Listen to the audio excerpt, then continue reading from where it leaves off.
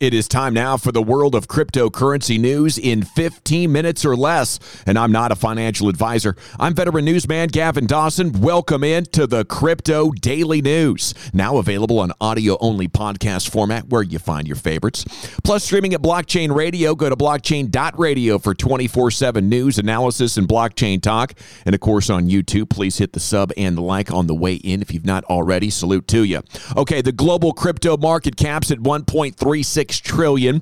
We could really use 300 or 400 billion if you have it laying around heading into the weekend. Pump it, baby. Yeah. Bitcoin dominance 47.22. It is ticking up bit by bit, pun intended. And crypto fear and greed index is at 27. Still fearful, but he's heating up.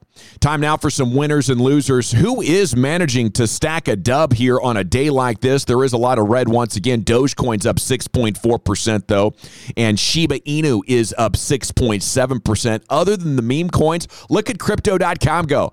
Up 3% now, up over a dime. How about your losers over the last day? Peeling back quite a bit. Bitcoin down 2.7%, still over 33. Ethereum down 5%. It's sitting there at 1865. Uniswap's down 6%. So is Polygon. Solana is down just 1%. Chainlink down 4.8% there, now sitting at 1798. So quite a few losers, but none too big for you. Up next, the Friday Flex, though. Who has absolutely dominated the week over the 7-day period with most cryptos in the top 100 down? Who's been up? How about Quant, QNT? There was a recent story in the Daily Mail that described QNT with the following. It's pretty interesting. The system is billed as the first OS to be built for blockchains with the goal to connect blockchains and networks on a global scale without hampering their interoperability. Its ecosystem is built around Overledger, and it gives both individuals and institutions an equal opportunity to use the potential of blockchain. Okay, time for the Burnt Biscuit Award. The biggest losers of the 7-day period. Nothing is sadder than a plate of burnt biscuits. It's a damn shame. And a lot to choose from, including Polkadot down 32. AMP's been down 34% in the last week. Internet Computer dinged for another 38%. But what happened to Kusama? Down 46%, sitting now at $187, a shell of its former self. Something tells me Kusama will not be down for long with the Polkadot ecosystem being so flush with cash and with the parachain auctions kicking off. But right now, $187, less than a third of its all-time high at $621. Enjoy your burnt biscuits, Kusama. Sorry about your luck. Crypto news you can use time. Let's see if we can get some good crypto vibes flowing on a Friday as we start over here at CoinDesk.com. Headline: key indicator shows capital is beginning to flow back into BTC. An indicator that's historically marked major price bottoms is pointing to a renewed flow of capital. The stablecoin supply ratio oscillator, created by Willy Woo, tracked by blockchain analytics firm Glassnode, risen 30% from a 12-month low. The recovery indicates capital's been flowing from stables into BTC, Glassnode tweeted Thursday. In other words, it's a fancy way of saying bargain hunters bought the damn dip. Well done, boys and ladies. CoinDesk points out the metric does not consider fiat-based trades or Bitcoin derivatives, and it's not a perfect indicator. However, historically, it has been an accurate indicator. I'll drink to that. How about some highly entertaining audio? Let's have some fun right here, news teamers. Some eye-catching confrontations happening across the space. It's going to be a theme of today's show and the newscast. From the What Bitcoin Did podcast. It's a show hosted by Bitcoin maximalist Peter McCormack. Described as a podcast where McCormack interviews experts in the world of Bitcoin development. So he was interviewing Eric Weinstein. He's a managing director of Thiel Capital. He's also an American cultural commentator and mathematician, says his wiki. And we'll pick up as Peter was trying to defend his opinion that Bitcoin is the only cryptocurrency worth investing in at the moment. And the first voice you will hear is Peter. All the time, I'm into the boomer coin. Bitcoin's the boomer coin. It's slow, blah, blah, blah. And what I don't think they understand is as the properties that make it the best form of money. So if you make, we went through the scaling wars. We had this war, and Bitcoin won. And the reason it won is because the trade-offs aren't worth it. When you went for bigger blocks, you further centralize the project. If you try and be faster, you further centralize the projects. So I'm not opposed. I think a lot of Bitcoiners wouldn't be opposed to if a better Bitcoin comes, but there just isn't. Well, but it's also less. Actually, I don't really believe that. I really believe at some level that when you have your wealth bound up in this thing, you have multiple feelings about it, right? And one of the feelings is I want to get richer, right? And so if there was some opportunity to have a much better decentralized form of money and smart contracts and all this stuff, and it was going to obliterate your wealth, you wouldn't be indifferent to it. But you could put your money easily into that. Maybe, but maybe you're slow to figure it out because you're a big Bitcoin maximalist and you spent the first 4 years of its life, whatever this new thing is, talking about it as shitcoin.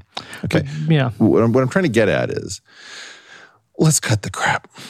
Oh, I love it. From the top rope, get him a body bag. Yeah. Weinstein with some quality broadcasting. That's what that was right there. Throwing it back in Pete's face like so many altcoiners have wanted to see. He won some followers yesterday. That's what he did.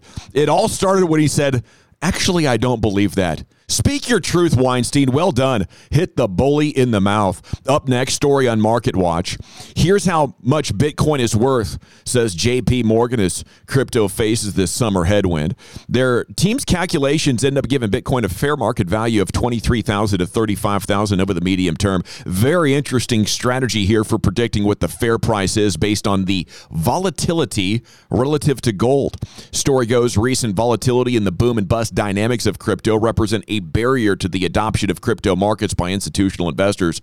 The mere rise in volatility, especially relative to gold, says their analyst, is an impediment to further institutional adoption as it reduces the attractiveness of digital gold versus traditional gold in institutional portfolio, the analytics said. They're scared. The story says is if volatility was even with gold, they'd value it at $100,000, but best case scenario is it for to be only 4 times more volatile, which would put the fair price, they say, at $35K.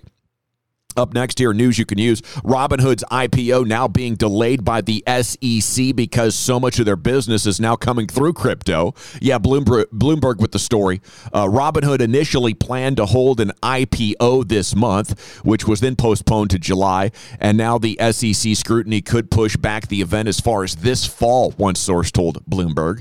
The online brokerage launched its crypto business in 2018, saw nearly 10 million customers trade crypto on its platform during the first quarter of this year. Robinhood supports trading in several cryptos, including Bitcoin, Ethereum, and Dogecoin. Robinhood CEO Vlad Tenev recently said that the company plans to hire a ton of people for its cryptocurrency operations, given the substantial interest from customers. Good luck, boys. Stock to flow model champion Plan B has run a recent poll of his followers on Twitter. 41% of them believe Bitcoin will no longer hit $100,000 by the end of 2021. He tweeted it, made headlines on Cointelegraph, says, what a difference 3 months make. 41% now think Bitcoin will stay below 100K in 2021. That would invalidate the S2F model versus 16% in March when Bitcoin was sitting at 55,000. Still pretty cool. 59% think it will still hit 6 figures by January. It's a resilient bunch. Cheers to you guys. Time now for the Neighborhood Watch. The tweet heard round the world, Elon Musk. How many Bitcoin maxis does it take to screw in a light bulb? Oh boy, he set it off on crypto Twitter. It was incredible theater. All the crypto celebrities took their shot at having the most clever reply or retweet. Michael Saylor tweeting, if you give us 10 minutes, maybe we can hash out the answer. Waka waka. Well played, Big Mike. Lark Davis, a crypto influencer and podcaster, 1 to mine the light bulb, 10 to verify the light bulb was mined, 100 to post on Twitter about it, while also saying that all other forms of light bulbs and lightning are inferior and that this light bulb is the end of innovation in terms of lightning. It's well played as well, Lark. Shibatoshi Nakamoto, that's at Billy M2K, the original developer of Doge. He tweets, well, screwing in a light bulb would be stuck on their to-do list, but all their actual time would be spent telling others why their light bulb screwing in technique is bad and how their screwing in technique is better as others successfully screw in their light bulbs. Love it. And we'll actually finish up with our guy Peter McCormick from back there in the audio. he retweeted and said, how many obnoxious Bitcoiners does it take for you to stop being a D? Well, he said the actual word, Richard. You know what I'm saying. It's a family-friendly newscast here with the CDN. And I'll give some love to Peter. Look, nobody's perfect. Just cut the crap, man. Elsewhere in the neighborhood watch, though, George from Cryptos R Us retweeted it as well and said, that's actually pretty funny. I did want to give a quick segue from George because speaking of him, he was the latest heavyweight crypto YouTuber to report a health scare since the crash started in mid-May. He was talking about it quite a bit yesterday in his streams. This just 1 week after BitBoy spent considerable time talking about his health situation, and this is about 3 weeks since Crypto Jeb missed shows following his own unexpected trip to the hospital, and he is a very young man himself. And I don't want to get on a soapbox, but we have to be more honest and aware about the volatility of crypto and how it can devastate our energy and maybe even endanger our lives at times. So my advice is the same advice I have for everything. Stay heavily meditated. Yes, that is right, meditate. What's your tip for chilling out during a massive dip, dive, or devastating crash? It ain't fun, let's be honest. Cheers to you if you made it to the end of this newscast. Cold beer coming right up for you. Salute, at ease. Have a great weekend. Remember, none of the preceding message is financial advice. It's just news and some opinion thrown in, hopefully a laugh or two along the way. Whether it's YouTube, podcast, or streaming at Blockchain Radio, thanks for making us part of your day. And until Monday, for the GD Crypto News Team, you guys are the best, covering the world of crypto one Satoshi at a time. I'm Gavin Dawson.